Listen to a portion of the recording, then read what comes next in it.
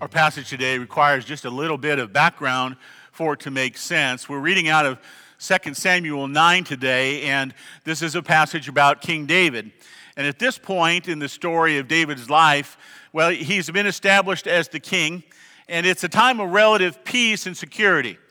David has defeated most of his enemies, his borders are secure, but that hasn't been long the case. David had struggled mightily just a short time ago with the former king of Israel named Saul. And David was loyal to Saul, as you remember, but Saul was jealous of David and tried to have him killed multiple times. And so thankfully, during that difficult period, David had some wonderful friends. And there was no greater friend, there was no friend more loyal to him than a man named Jonathan. Jonathan and David were like brothers. In fact, in 1 Samuel 20, it says, Jonathan made David vow again because of his love for him, because he loved him as he loved his own life. That's how close Jonathan and David were. And that's an especially powerful vow because Jonathan was the son of Saul, you may remember, and could have expected to be the next king of Israel. But his friendship, his love, his loyalty for David, he was willing to set that aside. And so we fast forward to our passage today. King Saul is dead. Most of David's enemies are gone, and sadly, Jonathan has been killed as well. Which brings us to our passage, 2 Samuel 9, verse 1. Then David said, "Is there yet anyone left of the house of Saul that I may show him kindness for Jonathan's sake?" Now there was a servant of the house of Saul whose name was Ziba, and they called him to David, and the king said to him, "Are you Ziba?" And he said, "I am your servant." The king said, "Is there not yet anyone in the house of Saul to whom I may show the kindness of God?" And Ziba said to the king, "There is a son of Jonathan who is crippled in both feet." So the king said to him, "Where is he?" And Ziba said to the king, "Behold, he is in the house of Machir, the son of Ammiel, in Lo-debar." Then King David sent and brought him from the house of Machir, the son of Ammiel, from Lo-debar. Mephibosheth, the son of Jonathan, the son of Saul, came to David and fell on his face and prostrated himself. And David said, "Mephibosheth?" And he said, "Here is your servant." David said to him, "Do not fear, for I will surely show kindness to you for the sake of your father Jonathan, and will restore to you all the land of your grandfather Saul, and you shall eat at my table regularly." Again, he prostrated himself and said, "What is your servant that you should regard a dead dog like me?" Then the king called Saul's servant Ziba and said to him, "All that belonged to Saul and all to his house I have given to your master's grandson. You and your sons and your servants shall cultivate the land for him, and you shall bring in the produce so that your master's grandson may have food. Nevertheless, Mephibosheth, your master's grandson, shall eat at my table regularly." Now Ziba had 15 sons and 20 servants. Then Ziba said to the king, "According to all that my lord the king commands, your servant will do." So Mephibosheth ate at David's table as one of the king's sons. Mephibosheth had a young son whose name was Micah, and all who lived in the house of Ziba were servants to Mephibosheth. So Mephibosheth lived in Jerusalem, for he ate at the king's table regularly. Now he was lame in both feet. Would you pray with me?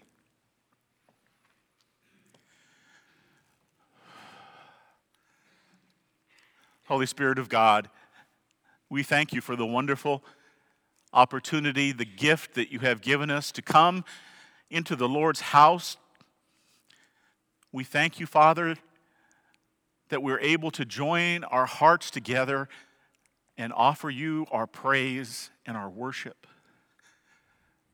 We pray that you would forgive us of our sins and cleanse us so that we might hear your voice, so that our worship might be pleasing to you. Come, Lord Jesus. Come, Holy Spirit, breathe new life into us. Deepen our love and our obedience to you. We are made for you. We are created for you. And our desire is to have a single-minded devotion in this time that we share. Accept our praises. Help us even to honor you as we should. In Jesus' name we pray. Amen.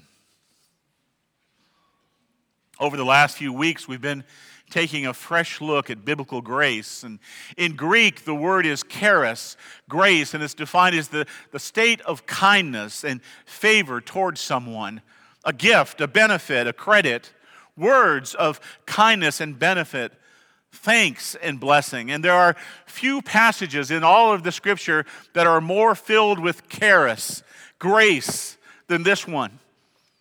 I want to highlight 5 things about grace that we see in this passage. 5 elements of grace that David showed young Mephibosheth. And may I just say that from this point forward, I'm not going to call him Mephibosheth. We're just going to call him Bo. And because he was from southern Israel, and that was his nickname, and you can't prove me wrong. And so we're just going to stick with Bo from this point. The first thing that I want to show you about how David just poured grace out on young Bo is that David went out of his way to find someone who needed kindness and grace. Verse 1, then King David said, is there yet anyone left of the house of Saul that I may show him kindness for Jonathan's sake? He went out of his way to offer grace. And this is especially shocking if you know anything about ancient history. You see, the way that a king became king, a way that the king stayed king, was that he would kill the former king, and if that wasn't enough, the custom of the time was that he would kill everyone, every heir, every member of that family to ensure that family would not come back against him. That was the standard of the day. And so this was completely gracious. David went out of his way to pour grace on someone. The second thing I want you to see is this. David gave grace to someone who did nothing to deserve it. Bo hadn't made a vow to him. We're not even sure if Bo had ever met the king before. Even so, David showed incredible grace. And as I was writing this week, I thought to myself, what a different standard that was from that day. It's kind of I'll scratch your back, you scratch mine. That's what you would have expected in that day. That's what you would have expected even today. It's what I can get out of it. I'll be nice to you if you're nice to me. But that's not what David did. Bo had nothing to offer, and yet David showed incredible kindness and grace to him. The third element of grace is this. David offered this kindness of grace based on the merits of someone else. David was the king. He didn't need to be gracious to Bo, but he wanted to be gracious because of Jonathan. And again, Bo had nothing to offer. He wasn't going to strengthen David's position. He wasn't a great warrior. In fact, in verse 5 it says, Ziba said to the king, there is still a son of Jonathan who is crippled in both feet. He didn't bring anything to the table for David. Bo considered himself no more than a slave. In verse 6 it says, here is your servant.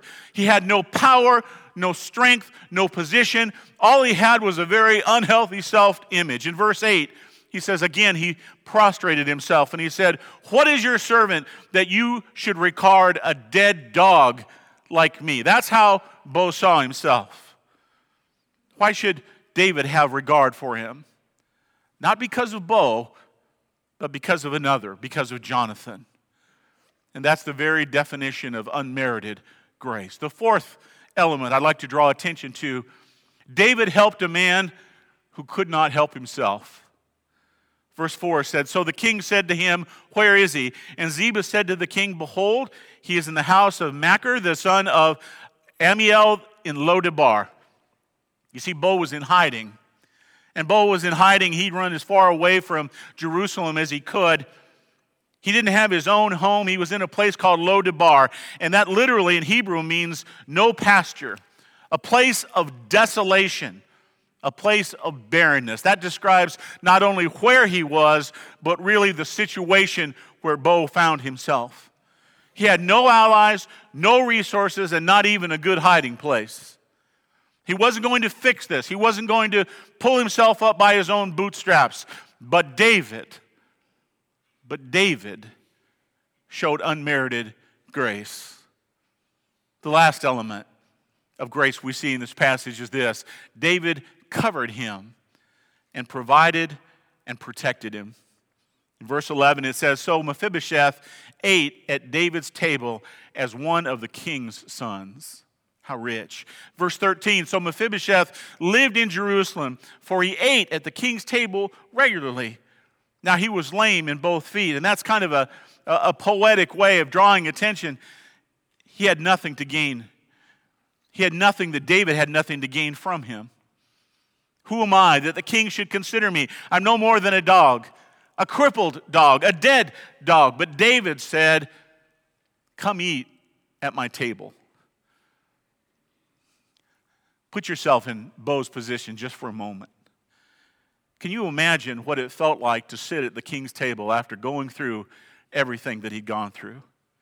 His crippled legs underneath the table, they were covered, at least covered by the table. I don't know if they had a fancy cover across the table, but there was Bo. He wasn't a dog anymore.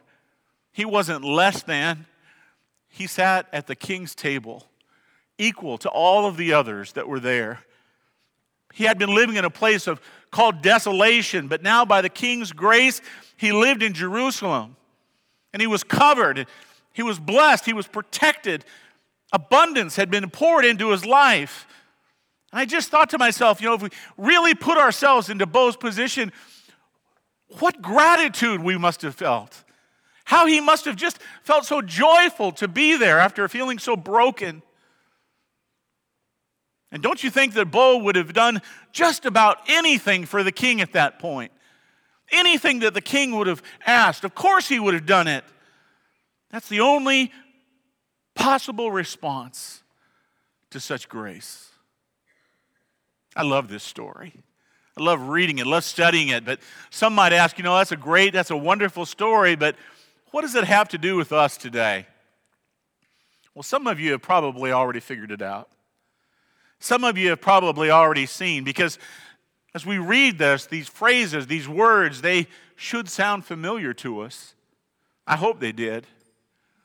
Because David, the great king of Israel, was really a foreshadowing of another king that would come 1,000 years later. And this king would be no earthly king, but he would be the capital K king of all.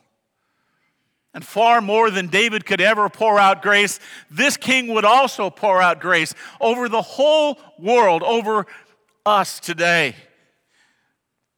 So listen again to those 5 elements of grace and see how they apply to you. Number 1, King Jesus went out of his way to find someone. He went out of his way to find someone that needed kindness and grace. How far did he go out of his way? Philippians 2:6 says this: "Although Jesus existed in the form of God, did not regard equality with God a thing to be grasped or to be held on to, but he emptied himself. He took on the form of a bondservant, and being made in the likeness of men." How far out of his way did he go? From the heights of heaven, he gave up everything. All of the glory that he deserved, all of the praise, the worship for simply who he was. From the heights of heaven, he came. I remember a friend, when I was still in the Army, I was in seminary and still in the Army, and we were talking. He was an office mate of mine, and we were talking about evangelism and going and sharing the gospel. And my friend, he said, I don't know what all this emphasis. You're always talking about going. You're always talking about sharing the gospel. He said, "You're not from around here, but this is the South. And we have a church on every corner, and we have a steeple on every church. And if anybody ever wants to hear about Jesus, they know where to go and find you." But you see, that wasn't the attitude of Christ, who came from the heights of heaven, who went out of his way, my soul,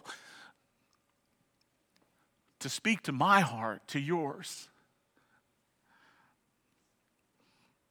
King Jesus gave grace to someone who did nothing to deserve it. That's me. That is me all over. To my shame, I remember back when I was in high school and college, I remember making fun of Christians, to my shame. And I used to talk, I had some good friends that were Christians. We're going out next week to meet some of them. And when they told me about Jesus, I'd say stuff like, Christianity is just for weaklings, for people that can't stand on their own feet. And I can tell you to my shame that I was also an incredible hypocrite, because inside I absolutely knew that I was broken. And I absolutely knew that I needed something. And I absolutely knew, if I didn't exactly know the words, I had that sense that I had a sin debt that was a mile high and a mile wide, and there was nothing that I could do to fix it. But Romans 5:8 said, God demonstrates his love toward us in that while we were yet sinners, that's me, that's you, Christ died for us. Jesus gave grace to someone who did nothing to deserve it. And Father God offered the kindness of grace on the basis of the merits of King Jesus. You see, David gave Mephibosheth grace based upon his relationship with Jonathan. Father God gives us grace based upon the gift of Jesus Christ. We couldn't work for it. There was nothing that any one of us could do to earn it. You say, I've heard this. I know this. You know what? We need to hear it again. Because over a lifetime of being servants, we can slip into, boy, I've really worked hard for Jesus. I've really earned it. I've really got my place. Oh, we just need to take a pin and pierce that. Let that go. Because there's nothing that I could do to earn it. And I know what I deserve. Romans 6:23, for the wages of sin is, the wage of sin is death. But the free gift of God is eternal life in Christ Jesus our Lord. Grace. Can you just say that word with me? Grace. Grace. Unmerited. Freely given to all who call Jesus Lord. King Jesus helped a man that could not help himself. You know my story. I've said it many times. There was a lowest point of my life when there were 5 Christians in the same week that all came to tell me about Jesus. Didn't know each other. 5. And I'll tell you what, that'll get your attention. It became very clear to me that there was an orchestrator. There was something going on beyond what I could see. But what you don't know is how I reacted to that immediately. Because my first response was, yes, I realize that I need a Savior. And my first thought, you're going to think it's crazy, but here's how I responded. I began to see how great Jesus was, how wondrous, how incredible he was. And my thought process, as twisted as it was at that moment, was that, you know what? I need to clean myself up. To make myself worthy to accept Christ, I need to clean myself up. So here is my plan. I swear this is the truth. 1 week, if I can just clean myself up for 1 week, then I'll be worthy. And then I'll accept Jesus as Christ. And so there was my plan come that Monday morning, because everything starts on Monday, right? So here I was. No cussing, no swearing, no impure thoughts, no lying, no outburst of anger. And I had an anger issue. Can you kind of figure out how that plan went? Day 1, failure. Okay, we'll start again tomorrow. Day 2, failure. Day 3, failure. So finally I just said, I'm going to lower the standard. If I can just get through one day,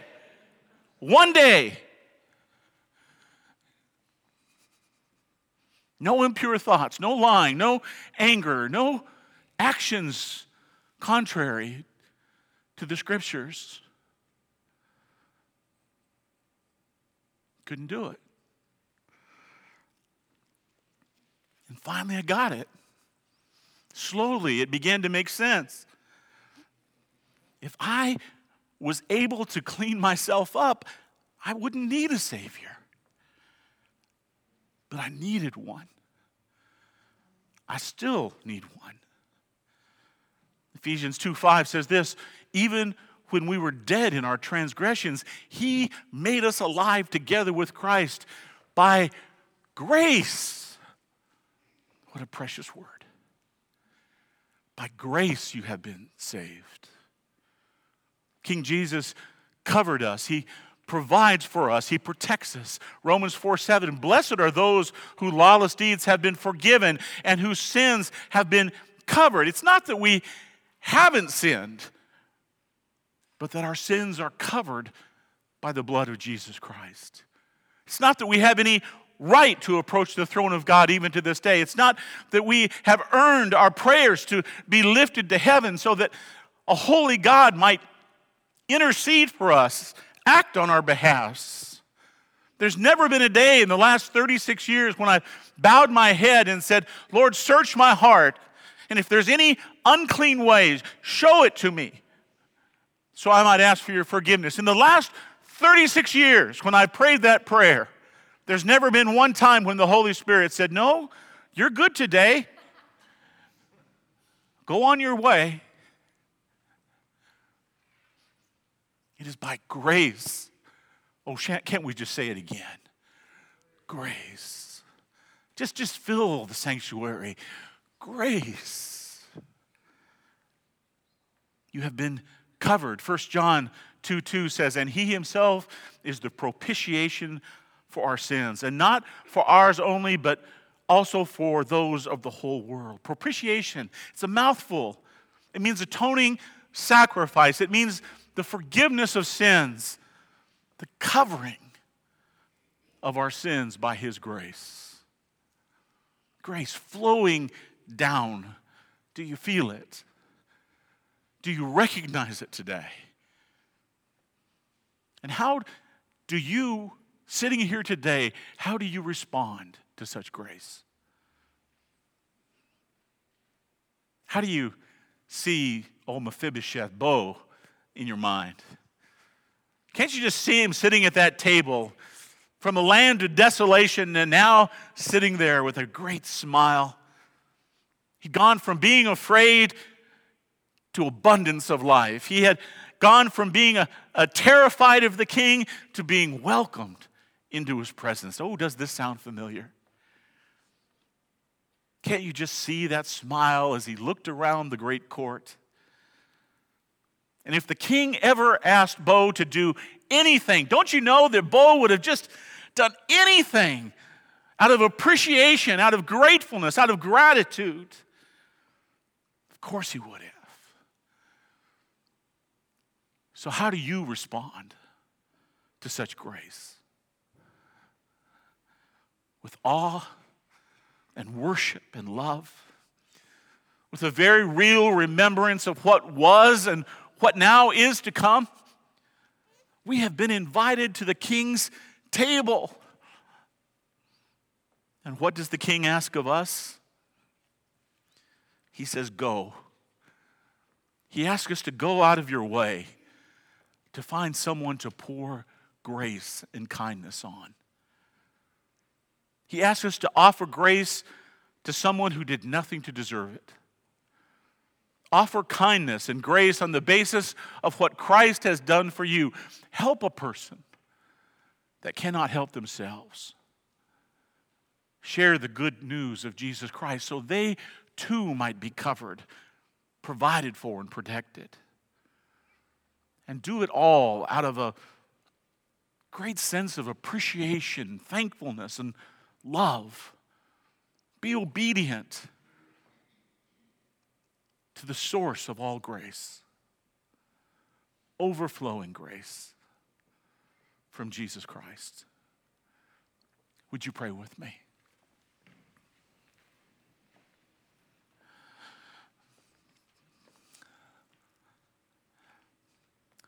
May your Spirit, Holy Father, breathe through us.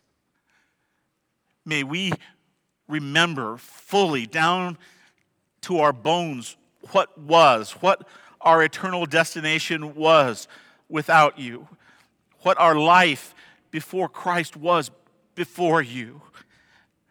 Help us to remember with everything we are, with our hearts, with our minds, with our hands. Help us to remember how you've changed everything. Everything. And may that remembrance overflow in our love for you. This moment, help us, Holy Spirit, to give our Lord everything. And help us to pass on that grace to others. In your name. In Jesus' name we pray. Amen.